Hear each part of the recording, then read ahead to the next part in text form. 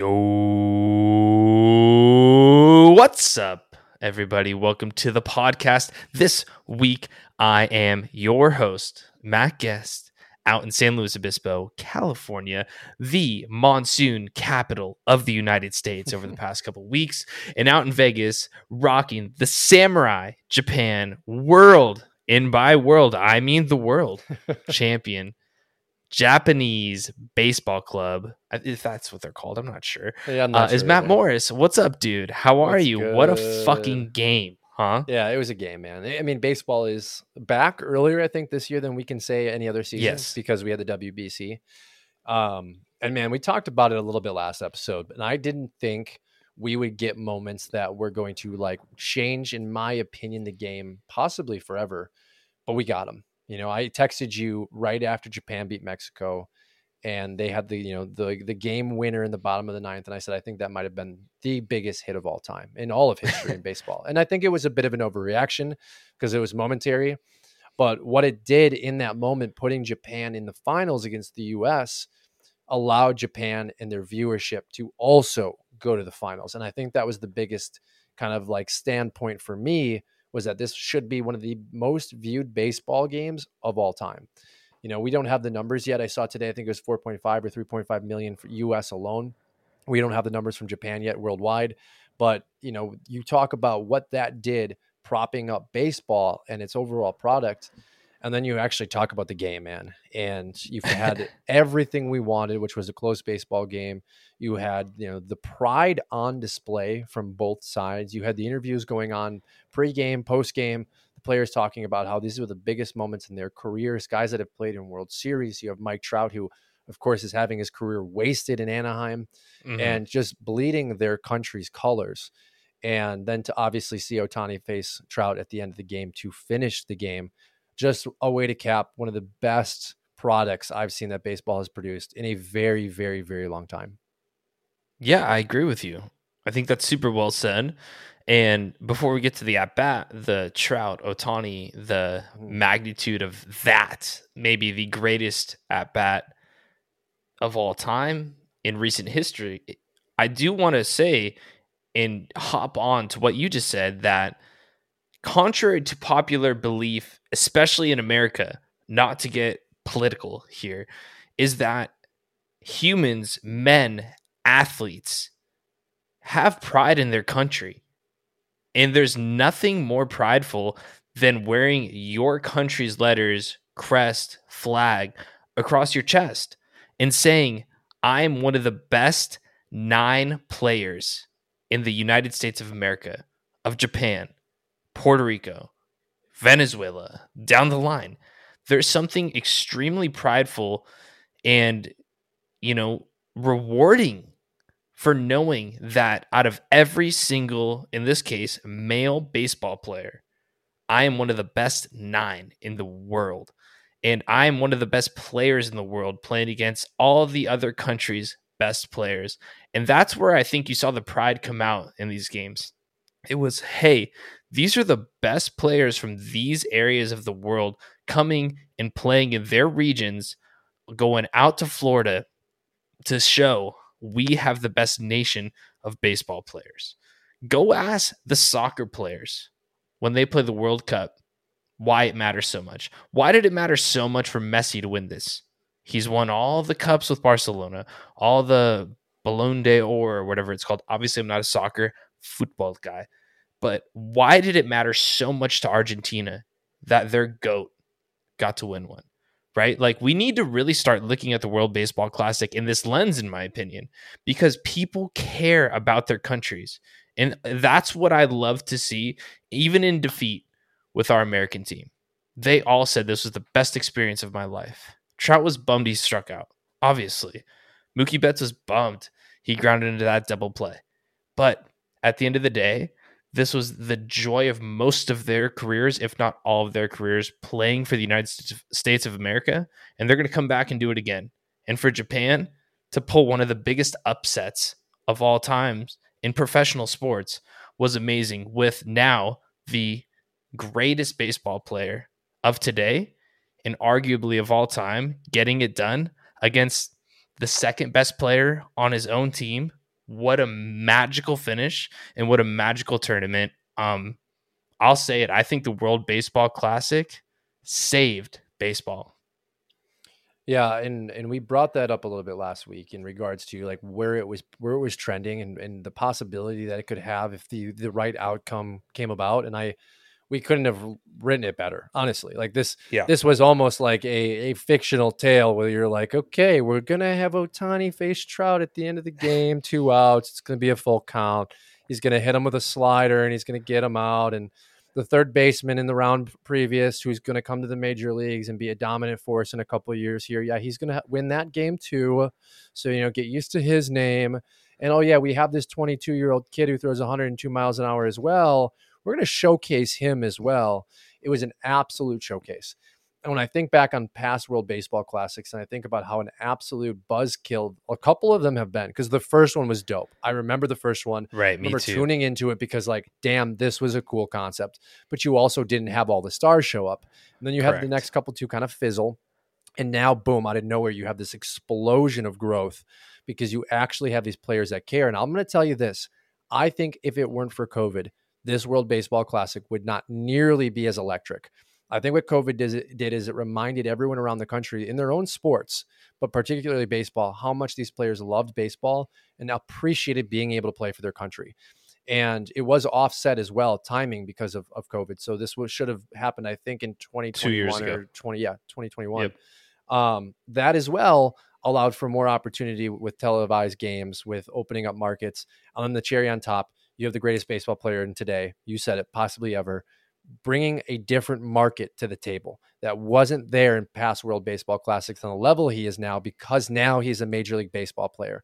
Otani's presence in baseball is doing things that I didn't think were possible and only reminds me of what Yao Ming did for the Rockets when he came over in the draft and what that did for the NBA. That exploded the NBA in Asia. And I've had conversations with you about this. I think this could really do for what baseball is getting out of it, what the Dream Team did for the United States in basketball.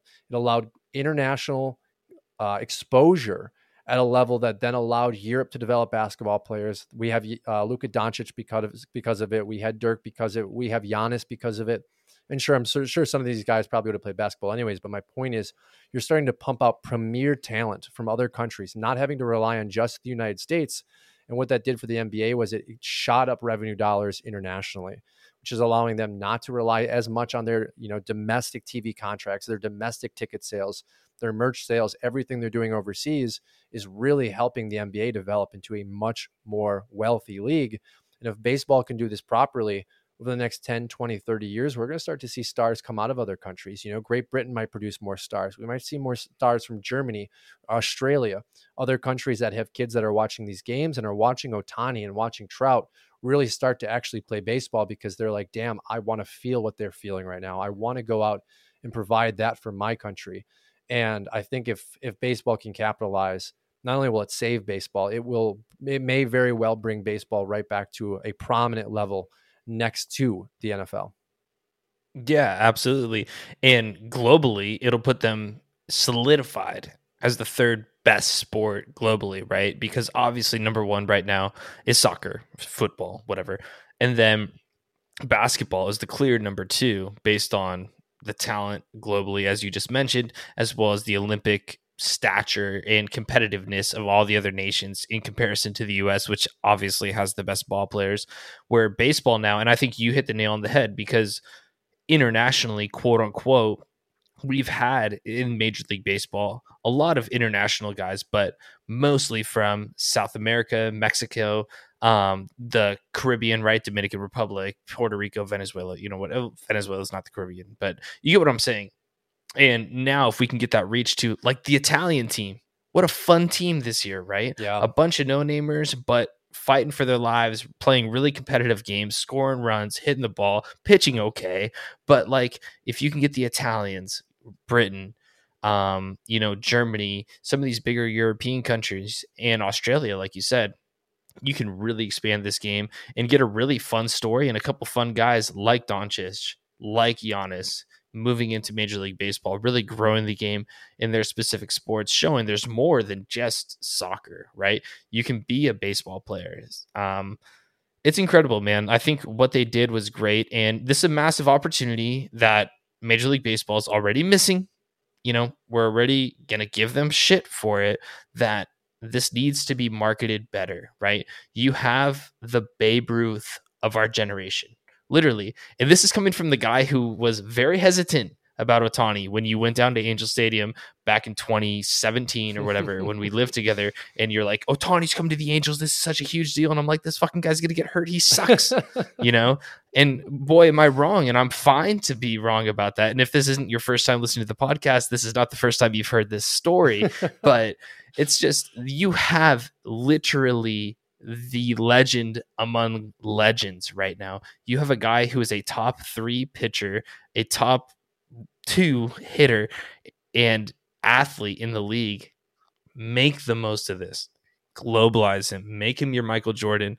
And I know this is going to get to your last point before we get to Rodgers and some of the football stuff, is let's start empowering, or maybe it's on the players to start empowering and putting their foot forward to start demanding more out of their teams in Major League Baseball. Yeah, and I have so much to add, so I can't obviously add all of it, but I want to touch on your question in just a minute. I want to kind of jump back to the story you talked about with Ohtani's press conference after he signed with the Angels. And we kind of poke fun at each other for it. And for me, thinking about it now at an older age, it was important for me because I had known about Ohtani for years before he signed in the major leagues. I knew what the potential was going to be. And obviously he's lived up to every bit of it. Almost, I would say probably next to LeBron James. Like, sure, when you talk about the height of potential, nobody ever becomes the next GOAT of your generation. It's almost undoable. Like, Harper didn't do it. Ohtani's done it. Braun did it. And when he came over, I think of it a lot like a soccer league signing some young kid, and all their fans obviously being soccer fans, knowing that, oh my God, this is so huge for our club. Like, this is going to change not only our club, but it's going to change the regional sports action that we're getting, because this name is going to be with us for 6, 7, 8 years, and he's going to completely change the foundation of how we play soccer or football, right? And we don't have that here, right? It's sometimes it was Yao Ming, as I had mentioned. It was Luka, but like Luka didn't have the same impact that Yao did. Giannis obviously coming over wasn't the same kind of impact because he wasn't Giannis yet. He was still just the kid from Greece. But when Ohtani came over, it was a special feeling because it was one of the first times where I was like, damn, this is big for the sport. And I want that same feeling for players that come from Greece, that come from Italy, that come from, Germany, that come from Australia. I want us to develop the same way we developed in Central America, the ability in other countries where we're opening up academies, where we're giving people opportunities, and we're developing financial foundations for these clubs to be successful, so that this becomes a world sport. And I get it. It's one of the hardest world sports to play, but it's still cheaper than football to play. It's still cheaper than hockey to play, right? Soccer, basketball, cheapest sports there are. Baseball, right. You can figure it out if you have the people. They do it in the Dominican Republic. I mean, I was perfect. Right. Like, you can't tell me that they do it in some of these. They're not third world, but very impoverished countries like Dominican, Venezuela, right? Like, all these countries are not very rich. And sorry for interrupting, but agreeing with you is my question here before you get to the last piece of what I asked you is, what are your thoughts on the potential of a minor league system in Europe, in South America, kind of blending in with these Mexican, Dominican leagues, and maybe having a European minor league system out there that we can pull players and pull them from, how they do it, similar to some of these big JP, or is it JPL, that Japanese league that guys get pulled from, like Ohtani, Hideki Matsui, So there's a lot to that, and I'm going to answer it real quick, but I'm going to do it from an educational perspective. The Japanese players come from the Japanese NBL. I think it's NBL. I'm probably wrong with that, but it's their professional league in Japan, right? So it's their baseball entertainment in Japan. What the Central American teams did was, or I guess organizations did, countries did, was originally it was greed based. You had fathers and uncles or former baseball players that opened up these academies, right? Put a little quotation marks around those, right, to help the community. All they were really doing was locking families into contract deals. You said your kid signs with the Major League Baseball team, I get 50% of his gross earnings for his entire career. You sign, mom, It's dad, like Yasiel he Puig. signs. Yeah. Yes. And there was so much corruption with it that major league teams came in and said, we're going to try and help navigate this a little bit. We're going to open up some of our own like team ran camps, and our team ran, like what would you call them? The camps is the only way to say it. Camps in schools. We're going to Yeah. teach these kids, educate them, and also teach them how to play baseball. There was still corruption. So Major League Baseball changed around the rules. They really cracked down on how we're going to do this. And now it's actually operating like a company, if you would per se, where baseball's giving back and these kids are getting opportunity. Obviously, there's still greed and corruption. That's the world we live in.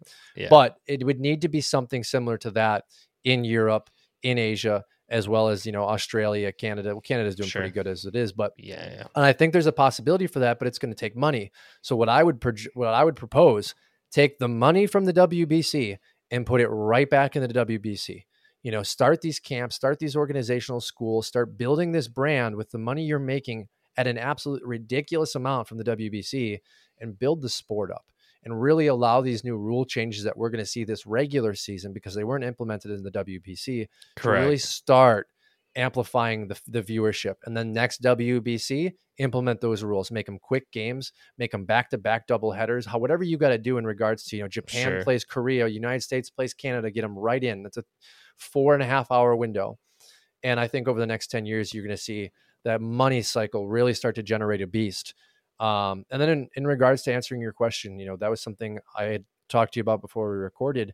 Watching Trout and Ohtani, and that at bat was so beautiful, but it also made me really sad inside, because it's like, damn, like if this were Braun and if this were Giannis, and if they're on the same team and they're not winning shit, and their organization is giving them, sub-tier point guards and shooting guards and a pretty shitty strong forward year after year after year, they're going to be out. They're going to be like, I'm out of here. Durant did it. Kyrie did it. Braun's done it, right? How many other players can we name in the NBA that have gone out?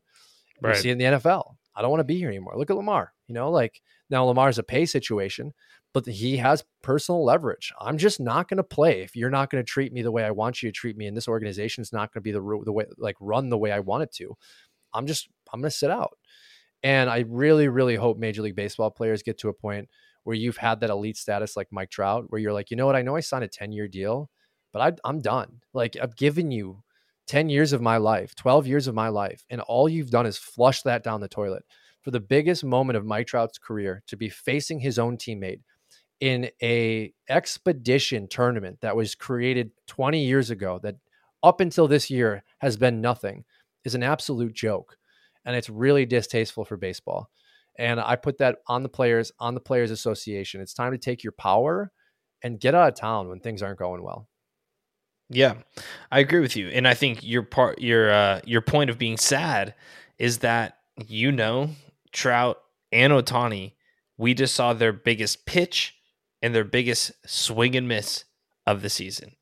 Yep. I would put, and we're going to talk a little predictions later, like I'd put a lot of money on the fact that they won't be in a more pressure situation than they just were the other night when we were watching that game.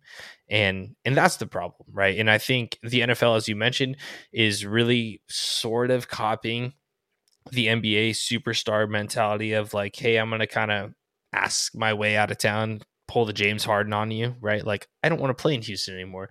Go trade me to play with my friends. I don't want to play with my friends anymore. Get me the fuck out of here, right? Like, and more power to Harden and more power to these guys because they deserve it. I love that. I think baseball players should adopt that.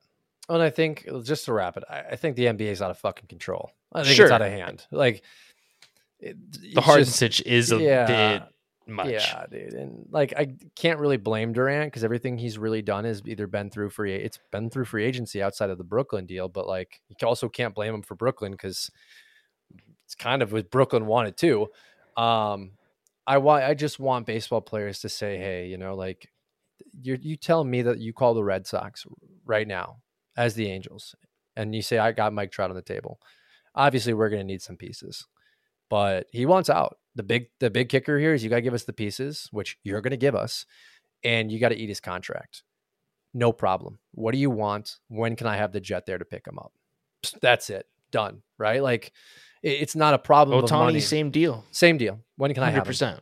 How many kids do you need of mine? I got 5 of them. You can have 4 of them. You know what? You can have 5 of them. Fine. So Right. yeah, Like, it needs to happen. yeah, have the balls say, I'm not showing up to the ballpark today. Yep. I'm not coming until you trade me. It just is what it is. Yeah, the Otani sweepstakes are gonna be electric. Again, He might warrant $750 million. Well, and if he has one more year, like he's probably going to this year. I think about what Yao did for the Rockets, and I don't remember the numbers because I was young when this was happening, but there was like an ESPN breakdown of what Yao Ming did not only for the NBA, but for the Rockets and their merch deal. And it was like Yao Ming's merch alone sold like 5 times what his salary was each year for just the Rockets alone, not even the NBA. Yeah. Like whatever the kicker was, it was ridiculous. Yeah. And if you sign Otani, you have Japan, you almost all of Asia, as locked into this concept of like, Otani's from Japan. He was the star from Asia. And China's not nearly as big into baseball, and that's more politically, I think, than anything. But you have so much opportunity to sign him and make your money back, even if he is just okay at the, just maybe he's great for 3 years in his 10-year deal or his 8-year deal, whatever it is. Screw it. It's worth it. It's Otani. You can run him out there at 40 years old and you'll have an entire crowd full of people that still want to watch him pitch and hit, Yeah. I mean, remember when Matsui came to the Yankees, like Godzilla, right? Like he was such a big deal. He was such a sensation. He won a World Series with that team, I'm pretty sure. And he was great. And he was in the twilight of his career, right? Yeah. Otani is not even in his prime yet. He's just getting to it. So I agree with you. Moral of the segment here that we went 20 minutes on is that it was unbelievable. I couldn't believe that after I made fun of Mike Trout, because you and I have our little beef with him for no reason, other than we're probably jealous. I think my beef is done after this, but yeah, it was definitely an Angels beef. I'll tell you that much. Yeah. But it was just like, I was like, all shit aside, like that may have been the greatest at bat of all time. Like we're going to look back at that in 20, 30, 40 years when you and I go to Cooperstown and we sit at the fucking Hall of Fame for 6 hours reading every single monument and moment in history. That's going to be in there like, hey, dude, remember when Otani struck out Trout? Like, remember that?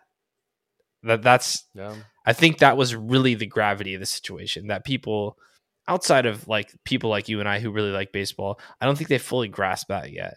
Yeah.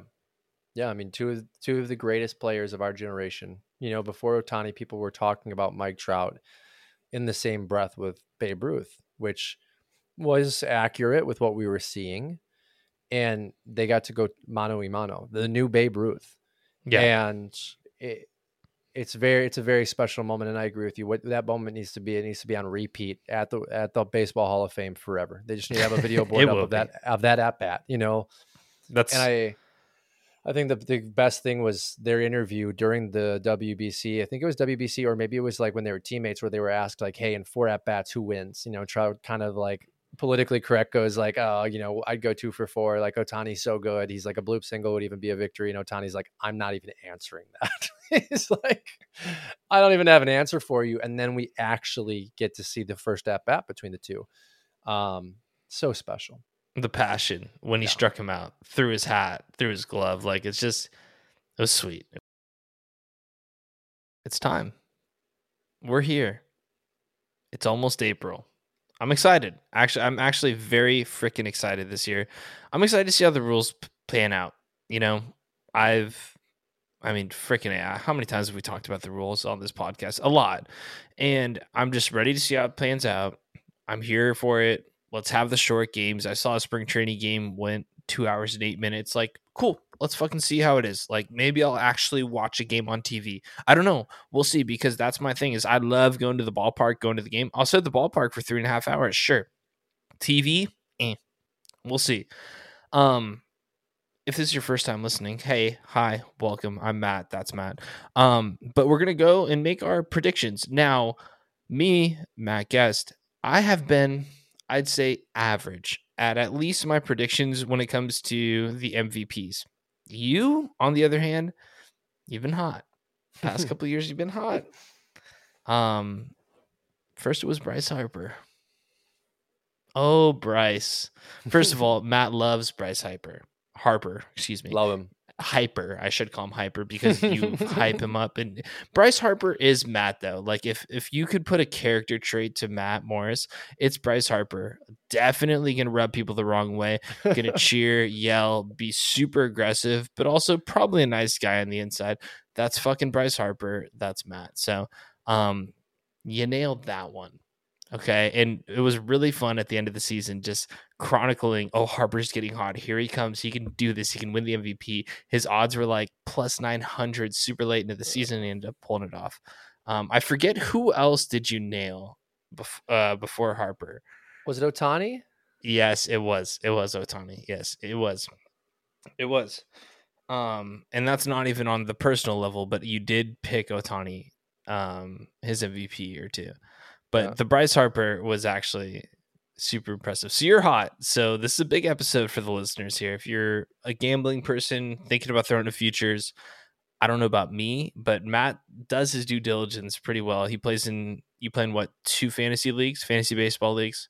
I'm dialed. I like, in all honesty, if you're listening, I will put myself in the 1% of fantasy baseball players. I may not always win, Yeah, but I know what the fuck I'm talking about. He's dialed. I'm dialed. Yeah. Yeah, Matt's dialed. He's got a fantasy podcast with one of his other buddies that he actually dives into all the nerdy stuff about it. Fantasy baseball buds. We'll put it on our shit too, like on our socials and stuff. For like full blown hardcore baseball talk, which is cool. Anyways, we're gonna go through everything here today: division winners, league winners, World Series, MVP, all that fun stuff. So let's just dive right into it. I want to go through the division winners first. I'm going to plan to kind of blow through a couple of these. First and foremost, the AL Central. I think you and I are both on the same page. We're going to take the Guardians, correct? And honestly, our biggest disappointment last year was the Chicago White Sox. They're plus 300. The Twins are plus 180, and the Guardians are the favorites at plus 115. I like the Guardians because their pitching staff. Matt, what is the reason that you like the Guardians? Super quick, because this division's kind of blah. Yeah, I mean, it's solely pitching. They're hitters. There's not really a hitter on this team that I would profile as a superstar. They have a bunch of guys that get on base. They have a bunch of guys that are willing to steal bags, and they have, a couple names like Josh Naylor who may be able to take the next step. But outside of Jose Ramirez, who's been the workhorse for them, right? He's been the franchise cornerstone. There isn't anybody that is going to power the ball. There isn't anybody that's going to put up really ridiculous home run or RBI numbers. It's kind of just Ramirez. And they had some bad news this week. They did have Tristan McKenzie go down with what is now a shoulder injury. They were talking forearm tightness, which is the, death sentence for any pitcher. It usually leads to Tommy John. Ended up being a rear shoulder muscle. So he's shut down for 2 weeks, possibility of being down 8 weeks. But this is how deep they are.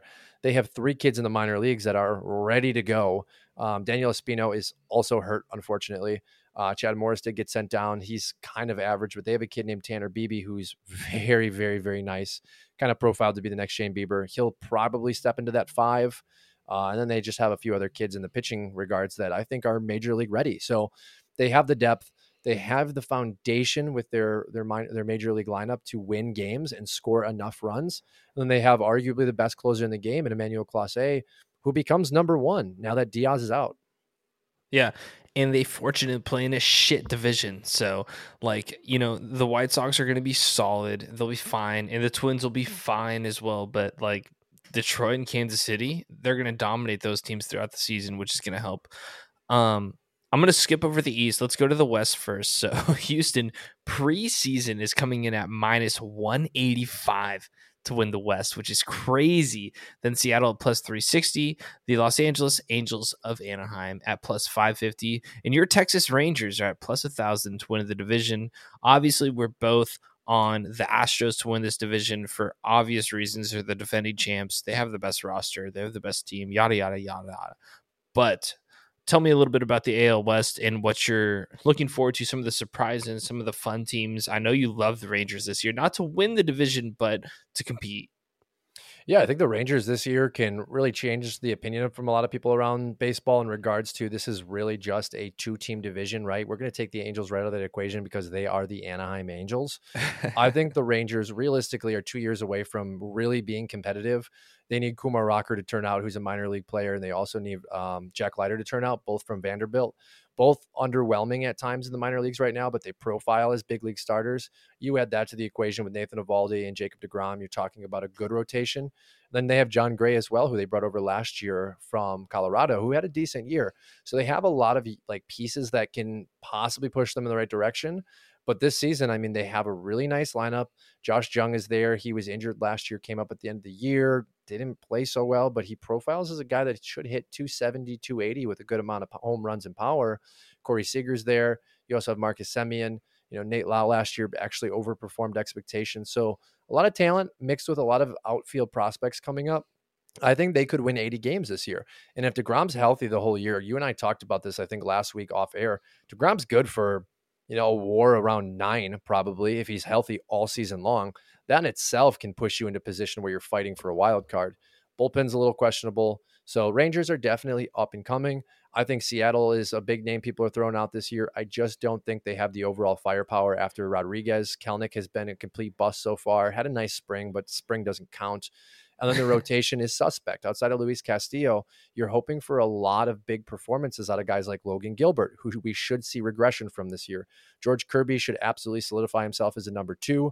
But then you have, the former Cy Young Award winner in Robbie Ray, who first half of the season last year was awful. Second half looked like a very, very, very good number 2, if not a borderline number 1. So those question marks leave me ultimately right back to the Astros, who I think are going to win this division. They're just Yeah. stacked. I mean, yeah, it's the never ending supply of just heat throughout the lineup, pitching staff, really, really good. But I agree with you with Seattle. I was looking at their roster in their lineup and everything, and I was just like, to be honest with you, their hitting lineup is almost fourth best. Like, on paper, right? The Angels lineup is fucking, come on, ridiculous, right? And then on paper, the Rangers are comparable with Seattle. I'd say comparable. You could probably put Seattle before them, but you could have that argument, right? With Seager, Simeon, and some of the other guys that you just mentioned. But Seattle, they're really, really top heavy, especially with J-Rod, which we'll get to him in a little bit, but he's going to have to ball out even harder than he did last year for them to stay consistent. And now they're not the Cinderella story that people are like, oh, look at Seattle. They made the playoffs last year, so they're going to be a contender in their division and in the American League. So I'm a little nervous about Seattle as well, but I am still optimistic for sure. Well, and you talk about the Angels, like, don't get me wrong. I second to guess them all the time because we've just seen so much disappointment. Like this show has talked about that, time in and time out. Yeah. Their lineup is dangerous. And it's I think nasty. It's dangerous because I really believe in an Anthony Rendon bounce back. Really believe in a Rendon bounce back. They need a great spring. He's healthy. He's had a couple interviews where he's come out and he's talked about how nice it is to finally be healthy. What concerns me is in the same interview, he talked about, I'm fearful that this is just something I can't shake. And he said, I had to put that on my mind and just play baseball and blah, blah, blah. Anytime you're already expecting the next injury, I'm a little worried. But he signed a massive deal. He's 33 years old. He has a track record of being absolutely consistent on his numbers. I think he comes out this year, hits 300, 310, 20 home runs, 80 to 90 RBIs, 90 runs, like just absolutely gives them what they need. And he's paired up with Hunter Renfroe, who came over from the Brewers. Great outfielder, great opportunity to add a little bit more power to this lineup. Taylor Ward's also out there, who was very inconsistent last year after he ran into the wall and hurt the shoulder. If he can have a full season where he's being productive, even moderately to where his high numbers were, you're talking about a lineup that can absolutely slug with anybody and might be able to hold this pitching staff up. So in all honesty, it's Houston 1 for me. It's probably the Angels 2. And then Seattle's going to come in at 3 because I just don't see how they score runs with the other 2 big teams in this division on top of the Rangers, who just don't have everything all other 3 teams have. Yeah. I mean, with the Angels, it's the same story every year. Their pitching just isn't up to par with the better teams in Major League Baseball and definitely the Astros in their own division.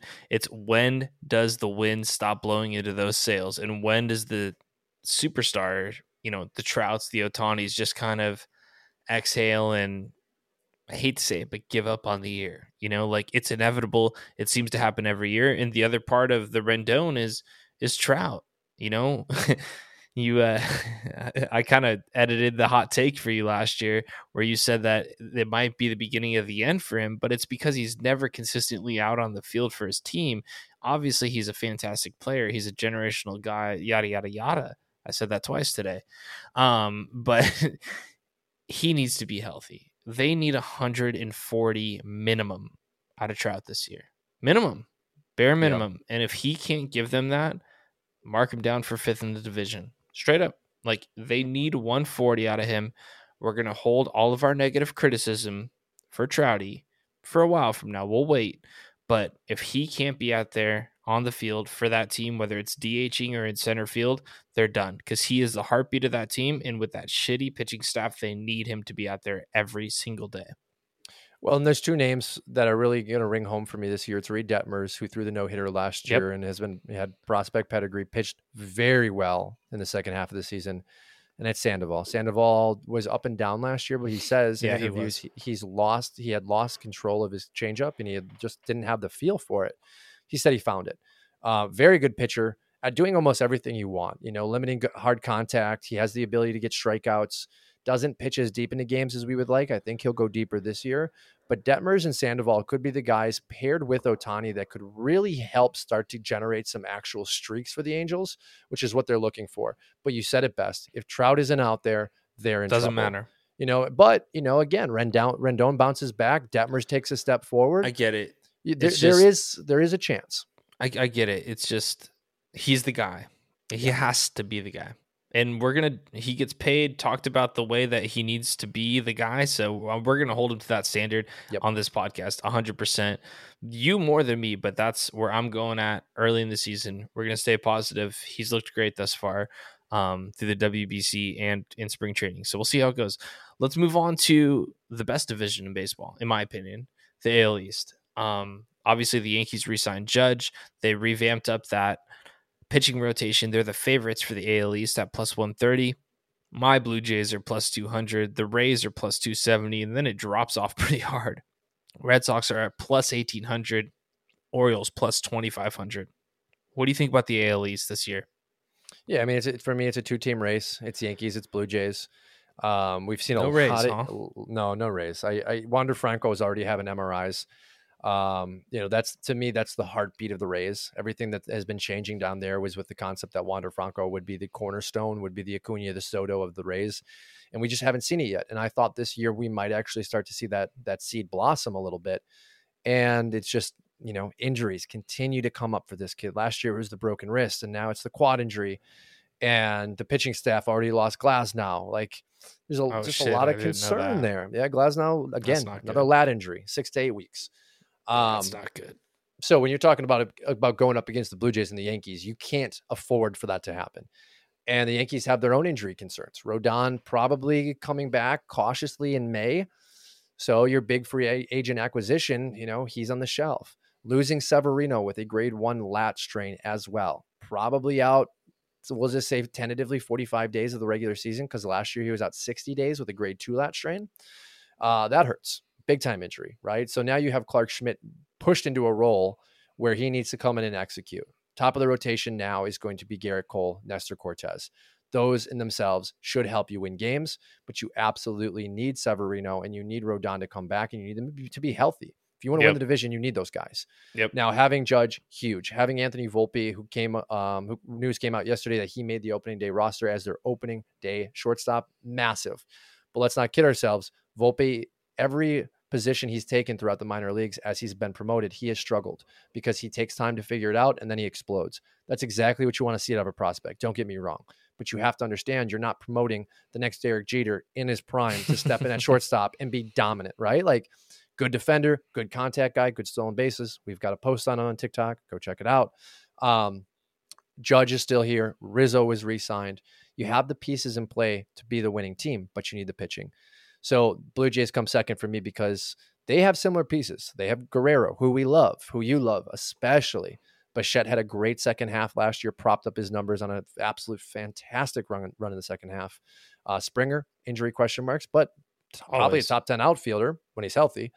They did sign Chris Bassett, who I expect to have a little bit of regression. Alex Manoah had a fantastic 2022. Going to be some regression there. You have Gosman, who I think is probably the best pitcher in that rotation. That's nice. You have Romano in the bullpen, lockdown closer for the most part.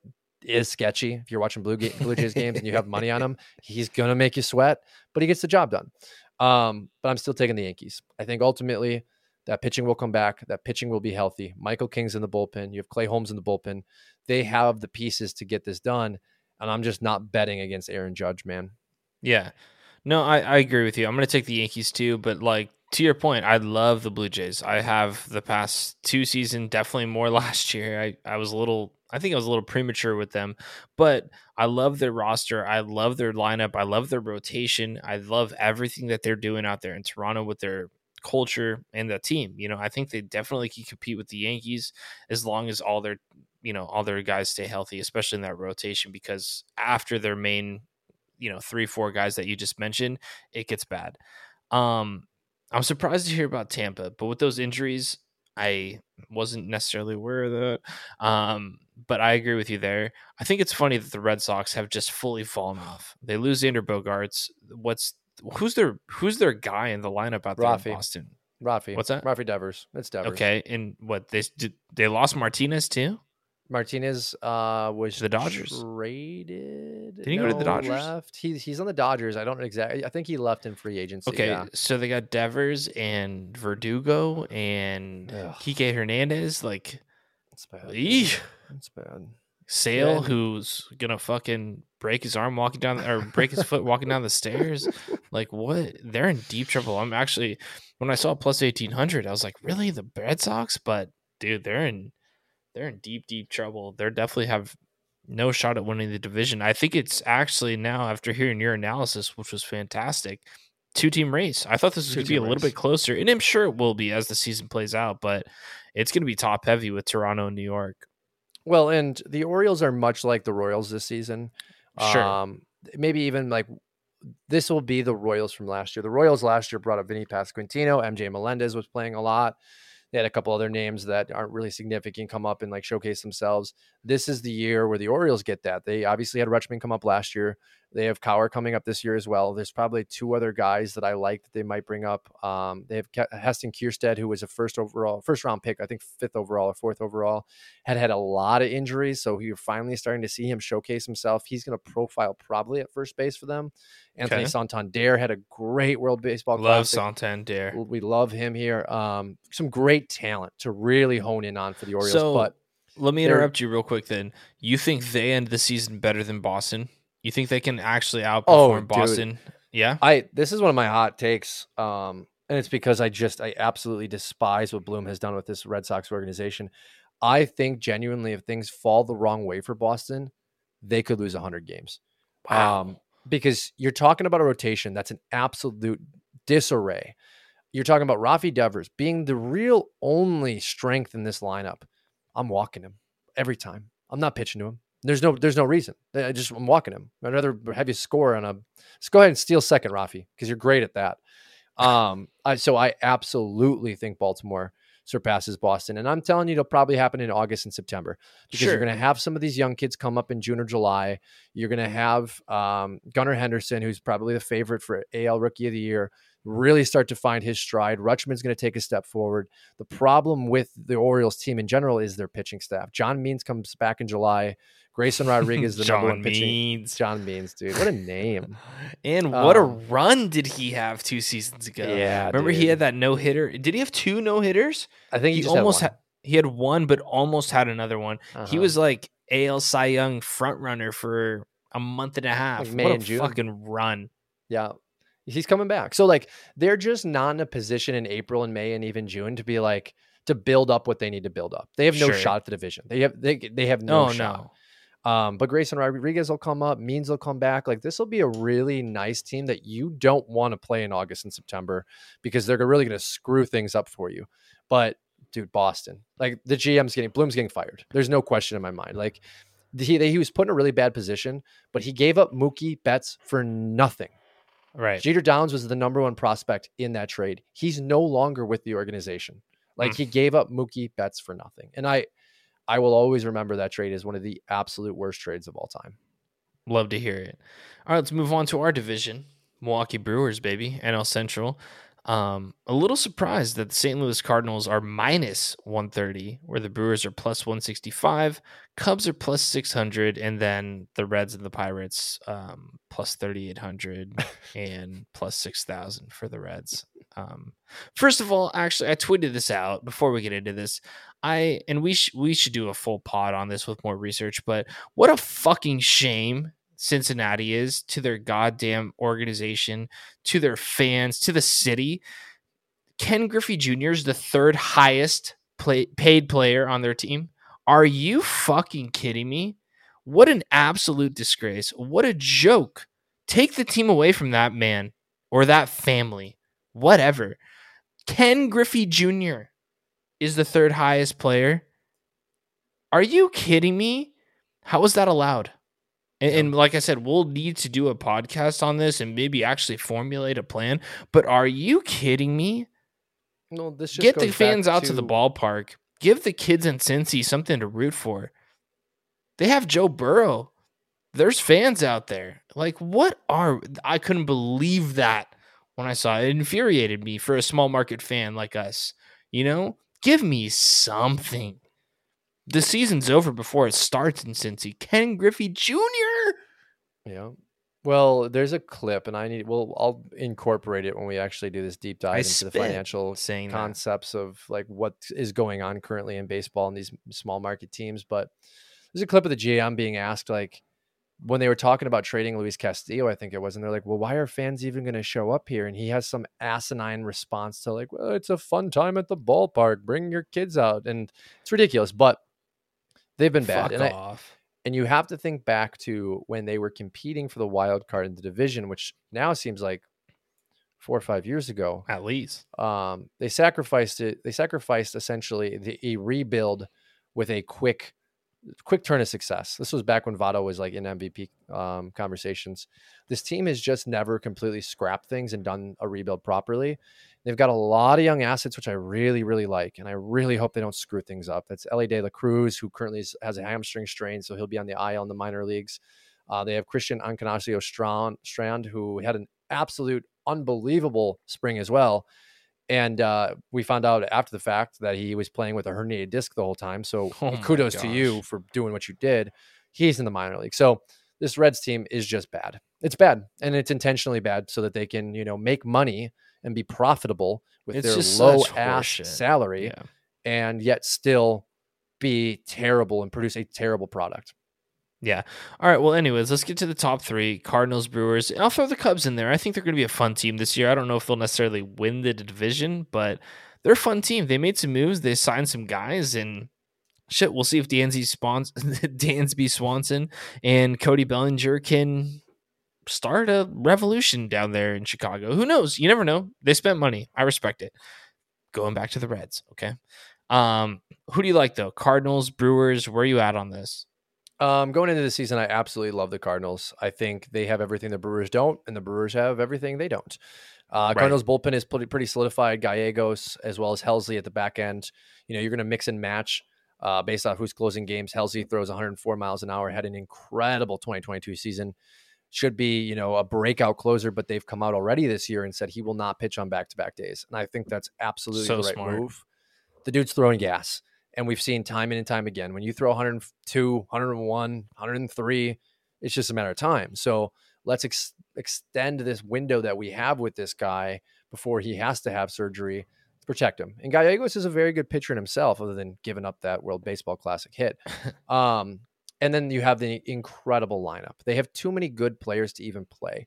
So Goldschmidt won the MVP. Arenado's playing at, prime Arenado level. Take out Coors Field, so the average isn't around the 330 range, right? He's hitting in a real ballpark. You have Jordan Walker, who is also featured in our video today.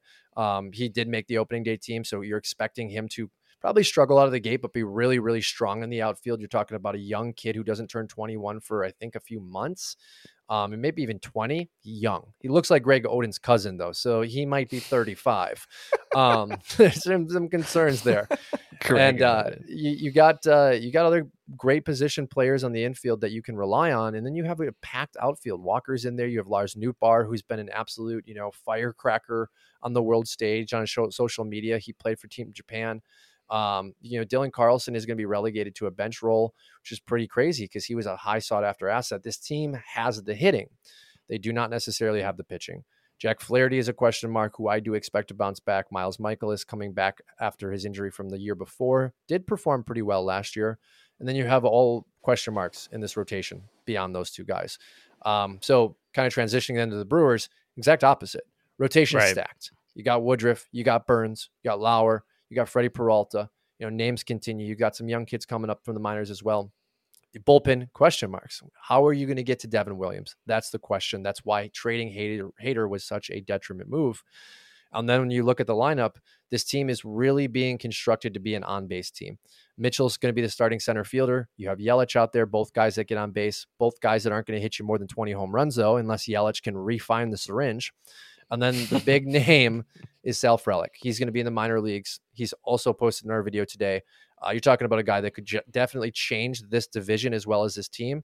He hit .330 in the minors last year. He was from Boston College. All he does is hit the ball. Problem is he doesn't have power. Will he develop it? Probably not. So this is going to be a top of the order guy that hits 3 to 320 every single year, steals you 20 to 30 bases, sets the table.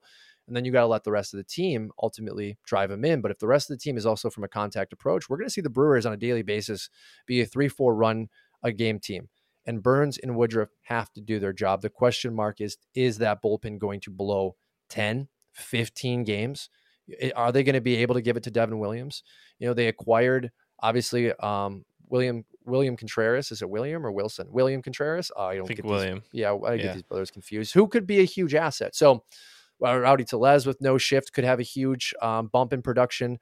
There's a lot of things to like. I just can't get over the fact that there really isn't anything to be afraid of in this lineup. And the Cardinals have a lot of fear packed into their lineup. Right. You're 100% right. That's the deal breaker to me. And I want to take a homer pick and take the Brewers. Obviously, that's our squad. That's who we're going to root for all year. But you said it perfectly, is that the Cardinals actually have a lineup that you roll out there every day that you're afraid of. They have star power in their lineup. The Brewers don't.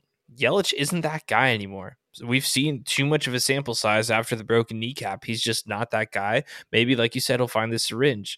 And then, unfortunately for the Brewers, their bullpen used to be a staple of their team and what actually won them ball games. And if we got to the 6th, 7th inning, we were almost guaranteed to not score any runs after that. And now I think you're even missing to the point, and maybe you know more than I do about this, but can Devin Williams not blow games? Because he wasn't ready last year. He looked great in the World Baseball Classic. I thought he looked really good for Team USA. He had good stuff. But, Matt, is he ready to close games every single night for the Milwaukee Brewers? Because they cannot have him blow saves. He can't blow more than 5 saves this year. And that's too much pressure to put on an individual. I don't think he can do that.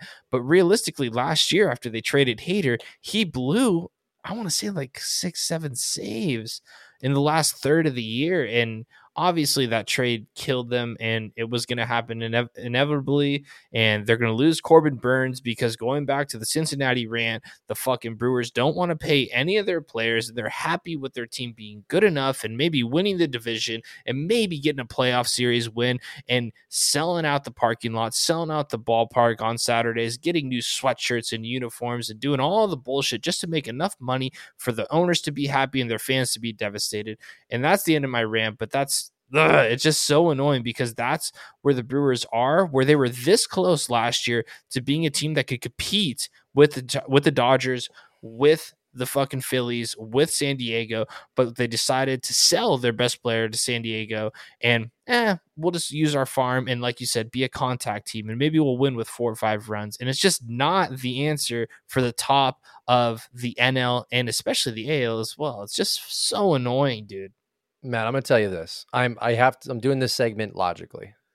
I think there's a very good chance the Milwaukee Brewers win the World Series this year. And I'm looking at, listen to me, I'm looking at it again from a baseball perspective. We talked about this months ago when we discussed the rules. I said there's one team that benefits the absolute most from all of this. it's Milwaukee because of the way they constructed their foundation with draft picks for the last 3-4 I years. remember. If Yelich can hit 300 with 25 home runs, just be a moderate threat where he's elevating the ball and not beating it into the ground. Okay, big step forward. If Sal can come up and be what I think he can, I genuinely think he will change this organization overnight. If Mitchell can stay healthy and he can provide power as well as speed, big time. If Tellez can hit 260 with 35 home runs, and if Corbin Burns and Brandon Woodruff can be That's absolute it. aces. 15 to 20. Because you're talking about I'm thinking just logically here. You're going into a playoff series against the Cardinals. I'm taking the Brewers. I think that traditional old school baseball approach will beat them because their pitching just isn't good enough. And you're going to get Burns and Woodruff twice. That should be 2 wins right there. And sure, you're going to have to figure it out the other 3 games, but you're going to baseball wins, right? Baseball wins in the playoffs. The problem is the Padres, and we're going to get there in a little bit. That's the hole where it's like that's going to be a hard fought series. Milwaukee could also not win 85 games this year. I see it both ways. Yeah, I'm going to need to see it play out the way that you're seeing it in your head with the stolen bases, on base, playing small ball, playing the right way, right? Like playing ball the right way, not looking at the analytics about it, like not swinging for the fences, bunting. That's how they're going to win. They're going to be like the Kansas City Royals, right? When the Royals won the World Series. Almost a decade ago. I'm sure that was that long ago.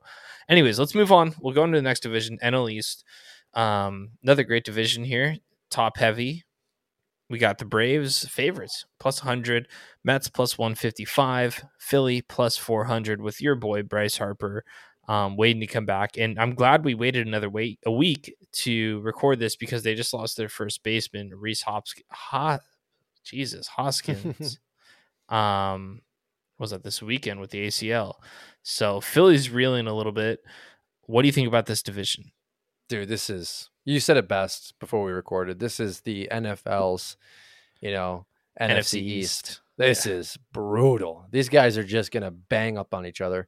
And you got the lonely Nationals there and, the lonely Miami Marlins who are just going to get absolute. Right. Well, they got some pitching, but let's be honest, our cover boy, 2023, the show Jazz is already cramping. So there's some injury news.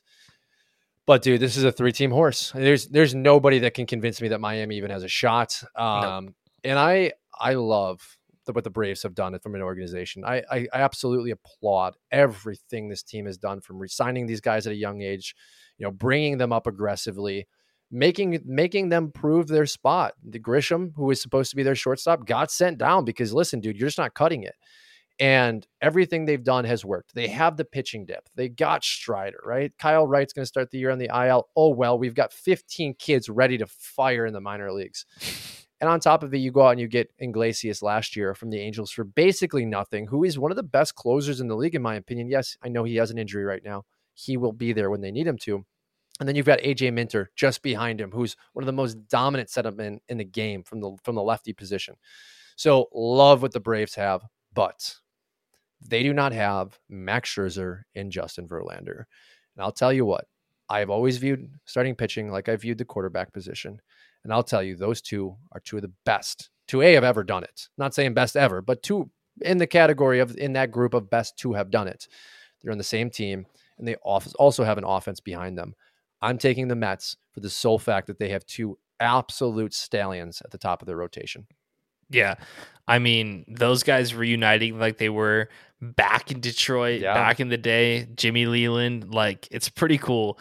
Obviously, they're a little past their prime now, still elite and still fantastic players, but I'm actually going to take the Braves. I think they do have the better overall roster. And honestly, what really pushed me over the edge for this one is the Diaz injury. Yeah, I think that is going to come back to hurt the Mets, as we've had chronicled throughout our podcast time here. Is they always had issues with DeGrom, right? Like they could never finish the game out for DeGrom. And how many times is that going to happen for Scherzer and Verlander? I'm sure not as often, but still, I think losing Diaz is going to be huge. They don't have a replacement for him quite yet. I do see them making that replacement, whether it's trade, pickup, some sort of move from the front office this year. But as of now, I think the Braves are the best team, not by much though. I really do think with Harper being out, Hoskins getting hurt, Phillies it's gonna be a tough year for the Phillies to bounce back from that World Series appearance, but you can't count those guys out. They got a lot of heart. They have your guy Trey Turner. We'll see. But let's move on to the West. This one was crazy. We talked about this when we were prepping. The Dodgers are minus 125. Minus. The Padres are plus 120. I don't really need to read the rest of the teams, but let's just say the Rockies are at plus 15,000. Not 100. 15 3 zeros. Listen, if you want to bet on the Rockies, just Venmo me your money. It's already gone. Should we each put $1 on it? 2 to win 300? Could you imagine? Like 15,000. Giants are third at plus 1,200. I mean, this is a 2-dog race. It's not even a debate.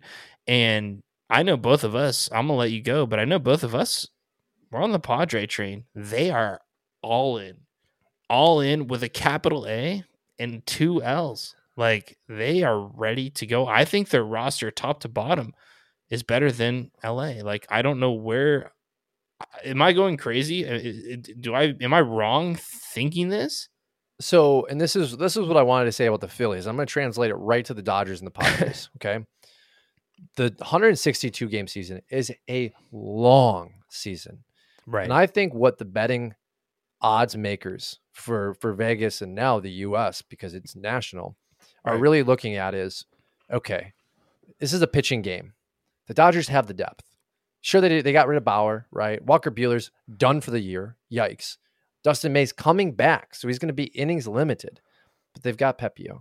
They've got Stone in the minors. They've got Miller in the minors. Both pitchers, which you put in the Cubs rotation, I think are honestly their two best pitchers. Maybe 2, 3. Crazy. I'm not even kidding. Like, these kids are going to bring it. And Stone, best changeup in the minors. Kid is electric. And Miller's got a nice little touch to him. These kids aren't even in the rotation to start the year. And we just talked about losing Bauer and Walker. So, okay, there you go. Right off the bat, they have the depth. Now, you got Freddie Freeman, perennial MVP candidate. Mookie Betts, perennial MVP candidate, right? You lose Trey Turner. You lose Cody Bellinger, who's basically been gone for years because he's garbage. But you allow this team essentially to lean on that rotation. And they also don't have a predominant closer right now either. They've got Evan Phillips kind of in the mix. Like, there are a bunch of guys that I think are going to do this by rotation. And I think they have a decent bullpen, but they'll be out there shopping for a closer come midseason, just like the Mets will. I think the betting guys are thinking to themselves, 162 games. They've got the pitching depth. What do the Padres not have? They don't have the pitching depth. They gave up Mackenzie Gore. Nick Martinez is in this rotation. I think Nick Martinez is maybe 3, 4. One of their best pitchers right now is That's Darvish. True. They are top heavy. Top heavy. Darvish is nice, but he gets hammered every third or fourth start. And then Blake Snell, good God, we've talked about him. They got Musgrove still, yeah. And Musgrove, yes. So that would make Martinez their 4. But Musgrove broke the toe, right? Like, so he's going to be out for a couple of weeks. You just have some question marks. But I'm telling you right off the bat, when we talked about the Cardinals, we talked about a lineup you fear. And there is not a lineup in baseball that you fear more than the Padres. Soto, unbelievable. Small oblique injury to start the year, whatever, right? Xander Bogaerts setting the table for these guys. Good God. 300 hitter, OP on base percentage average around 375. Like, that's incredible. Tatis coming back from the suspension. We all know he's just going to do the same thing he's ever done, right? That's just what he does. And then Manny Machado, the best third baseman in baseball. I just don't see how you don't outscore every other team, no matter the pitching depth you have. Like, this team is so incredible. Yeah, but I mean, you're an injury away from being a bad rotation. Oh, for sure. And I mean, I agree with you. I think you make such a great point there. They look at the long game, right? You look at the long game in any sport. You look at the NBA, right? We should put our fucking mortgage on the Suns to win the championship this year, right? We should on paper. But you look at the longevity. Will they make it through the playoffs healthy? Yeah. I don't know. Kevin Durant couldn't even make it through warmups without spraining his ankle. Like shit happens. Yeah. And that's kind of the identity of a lot of these guys on the Padres. Obviously we have Tatis with his issues. Bogarts has been relatively healthy throughout his career, but Machado, same type of deal, right, man? And I don't know. I'm taking the Padres though. I don't care. I'm not. I agree with you. I'm Well, and not betting against that lineup. It's going to be must watch television every single game. night. Yeah, every game. And it reminds me a lot of when LeBron was with Wade and Bosch. Like, oh yeah, where you're just happy to watch the game because you're seeing so much incredible high-end 1% talent together, where it's just mind-blowing. And I do think the Dodgers have a very good shot at winning the division because the pitching for San Diego just isn't there. But well, sorry. I was just going to say, haters there. Hey, they got. I was just going to say that. Let's not forget about that. They still got a guy at the back end, right? And shit, if that offense is doing what it's supposed to do, it might give him more nights off, and he's not going to need to bleed out as many innings as he had to in Milwaukee all those years. And in the playoffs, he looked unbelievable last year. So if he can just be consistent all year, healthy, not too many innings under his belt, come end of season playoffs, they're gonna be great. Well, and last thing I'm going to say, and this really pertains to the NL West. I think if there's any reason the Mets or the Phillies have a really bad first 3 months of the season, Aaron Nola's contract year, he's a candidate to be traded. Who's paying up for Aaron Nola? It's the Padres or the Dodgers right off the bat. We know it. We know it. Because the Yankees, for the most part, have it. They're hurt, sure, but are they really handing over Jason Dominguez because they need a guy for 3 months? No. Who gets Aaron Nola? And if the Mets are just bad, are they trading Scherzer? Are they trading Verlander too? Right? Are they saying, screw it, we missed, we're going to trade him. We'll re-spend the money. Dump that money. No problem. Yeah. We'll go sign Aaron Nola this offseason, guys. Don't worry. I promise you we'll retool because we spent so much money. But for right now, we're going to go out. We're going to let these guys go because they're old. And we're going to retool with some younger talent. And then you have LA and San Diego, feasting on each other to go out and get that number one guy that's going to get 2 wins per series. That could change the equation as well. Or Corbin Burns too. There's so many names out there that could change this dynamic that I'm interested to see come July. Who's getting who? I'm telling you right now, it's going to be the Padres getting that guy. Well, they're going to bid for him. It's like a really, really good game of chess right now between the Padres and the Dodgers. The Dodgers have been winning, making all the right moves, 2 steps ahead.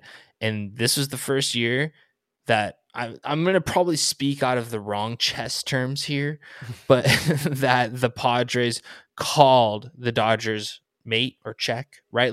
Where they actually put that move on the board that was like, whoa, they're a threat to the king. Right? They're a threat to lose this game because the Padres just said, all right, fine. You've been bullying us literally for 15 years. Here's Xander Bogaerts. Yeah. What? Oh, you lost Seager? You lost Will Smith to an ACL? You don't even have a shortstop, and we have Xander, excuse me, not to mention Tatis, not to mention Machado, not to mention Juan Soto. Are you fucking kidding me? It's a video game out there. Literally. Well, and I need to reel what I said back. It's not the Padres getting that player. It will be the Dodgers because you think the Dodgers have an unbelievable catching prospect who's being compared to Yordan Alvarez. So he probably won't end up being a catcher. They have Stone and Miller, who I mentioned earlier, and they have other prospects. I think they're the number 2 or 3 or maybe even 1 rated minor league system. The Padres gave up everything to get Juan Soto. Everything. Yeah. And Hader. They have a 16-year-old, Ethan Salas, I think his name is, who's good, like Jason Dominguez, going to be awesome. And Hader. Spot on, Matt. But they just don't have what the Dodgers do. So come that trade, the Dodgers can give up 3 of those guys. And the Padres can't even match them with 1. So it will be the Dodgers to get that guy. And does that guy lead to a division crown? Does that guy lead to an NLCS championship, right? Is that where the chess was played poorly by the Padres, where they got their guys, but it wasn't enough to beat the Dodgers? It's going to be a fantastic NL West season. I can't wait. I can't wait. It'll be some really good late night baseball out here on the West Coast. MVP. We'll start in the NL. Who do you got? Why? I went back and forth on this one. And I'm going to go a little bit risky because that's how I do things and have done things the last couple of years. Yeah. And with everything we just talked about, it's not going to make much sense to you as a listener. So kind of let me break it down. It's Trey Turner. I think with what we've seen so far from Trey Turner, as well as the change in batting stance, he went from a leg kick to a toe tap last year with the Dodgers, kind of midseason, and completely changed everything he did and has been doing ever since. Lofting the ball better, making better contact, just all around becoming the real superstar that is Trey Turner now. I think if the Phillies pitching staff can keep them in games and Trey Turner can be the one to score 1, 2, 3 runs a night, drive people in until Harper can get back, he could very well be the MVP. If there's any chance that Philly makes the wild card or somehow finds a way to win this division, it will have to lean on Trey Turner's shoulders, and he will be rewarded with the MVP for that. And you've made some great comments to me off air about my original pick was Juan Soto before the oblique injury. And you talked basically about how do you give a guy in a great lineup the award when everyone else is great. And I actually agree with you. I would have kept Soto if it wasn't for the oblique, but obliques hang around. And I think he could be, 80, 70% for a month or two. And that concerns me. My other dark horse here, 2 of them, first baseman. I talked to you about Pete Alonso. We just broke it down, and it seems very unlikely.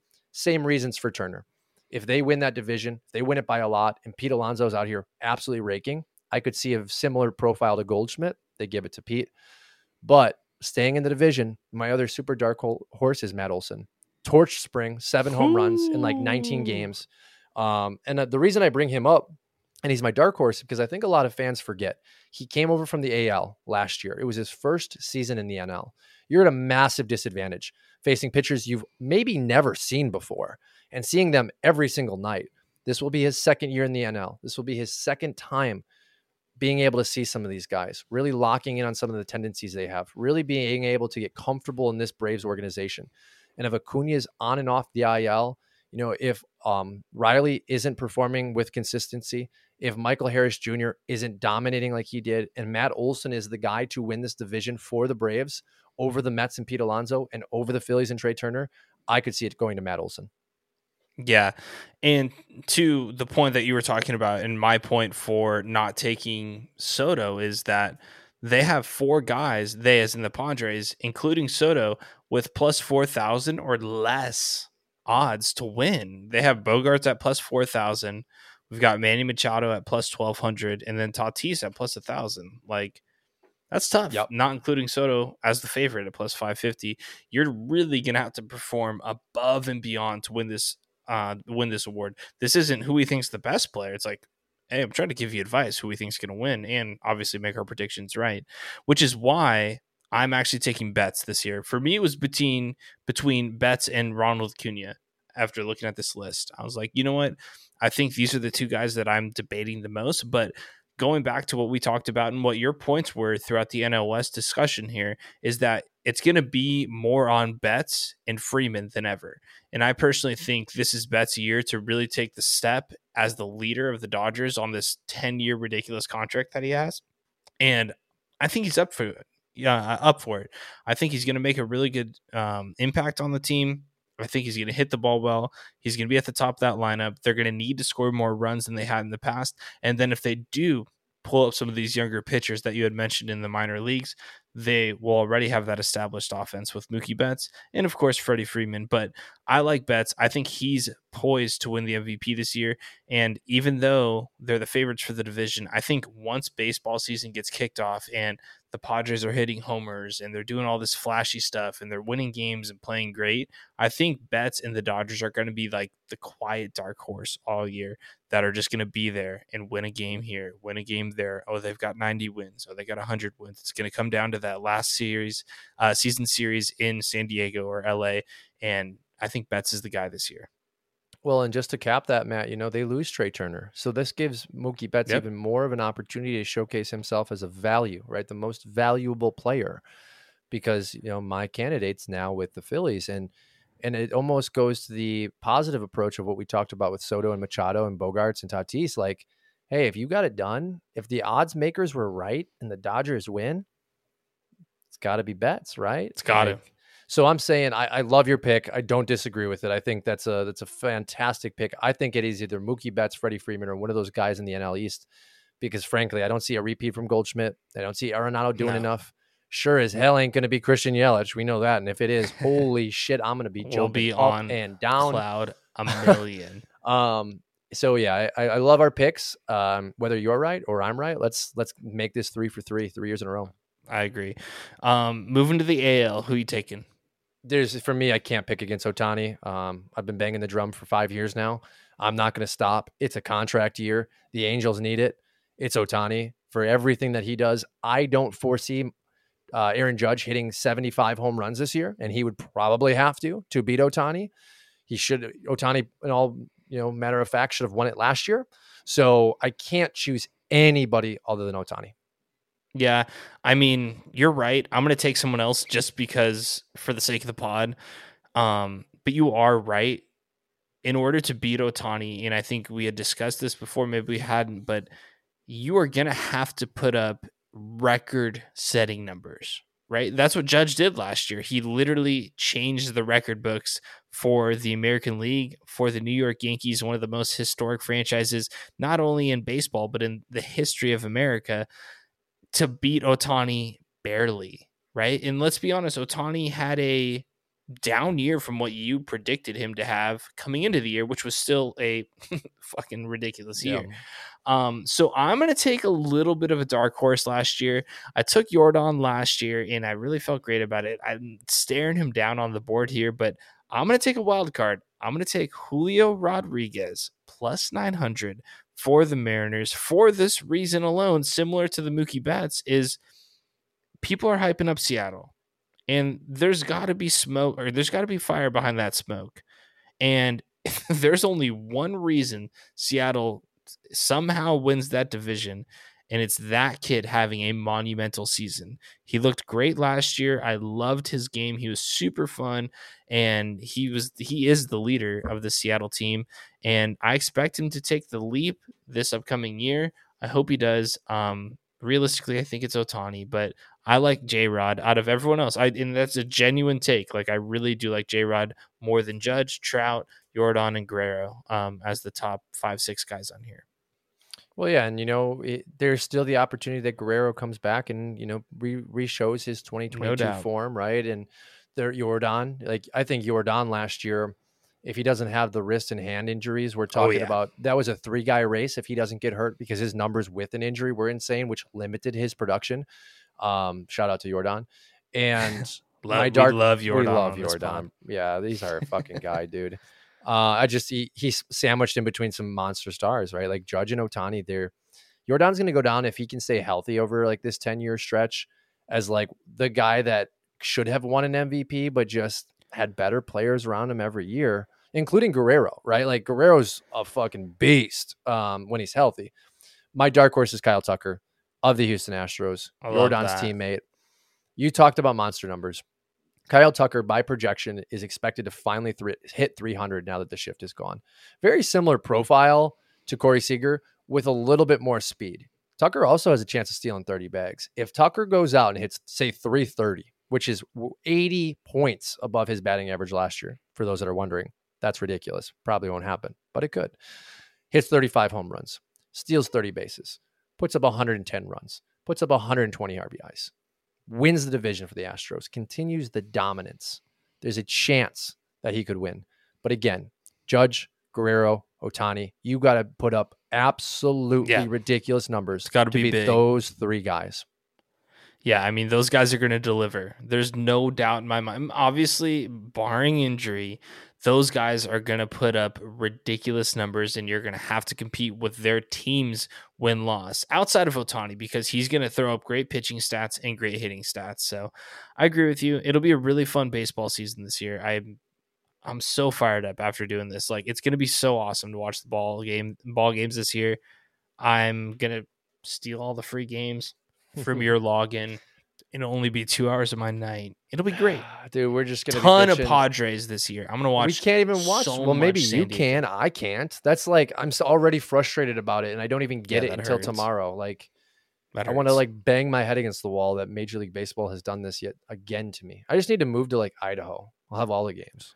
You can just come move here. Yeah, I'm far enough north. you got a room Far I can enough. sleep in. You know, like Daniel did in the old days. Like Yeah, I pair got a up. crib. Austin, roll over him, squished. You can sleep with me. Love that. All right, everyone. Well, we will see you guys next week. Appreciate you all. Baseball season right around the corner. Draft series right around the corner. We're right about a month away from the draft, so Matt and I are going to ramp that up. Obviously, you can follow us on TikTok, Twitter, Instagram at PitcherBatPod. We'll be posting all week, and we'll see you guys next week. Cheers.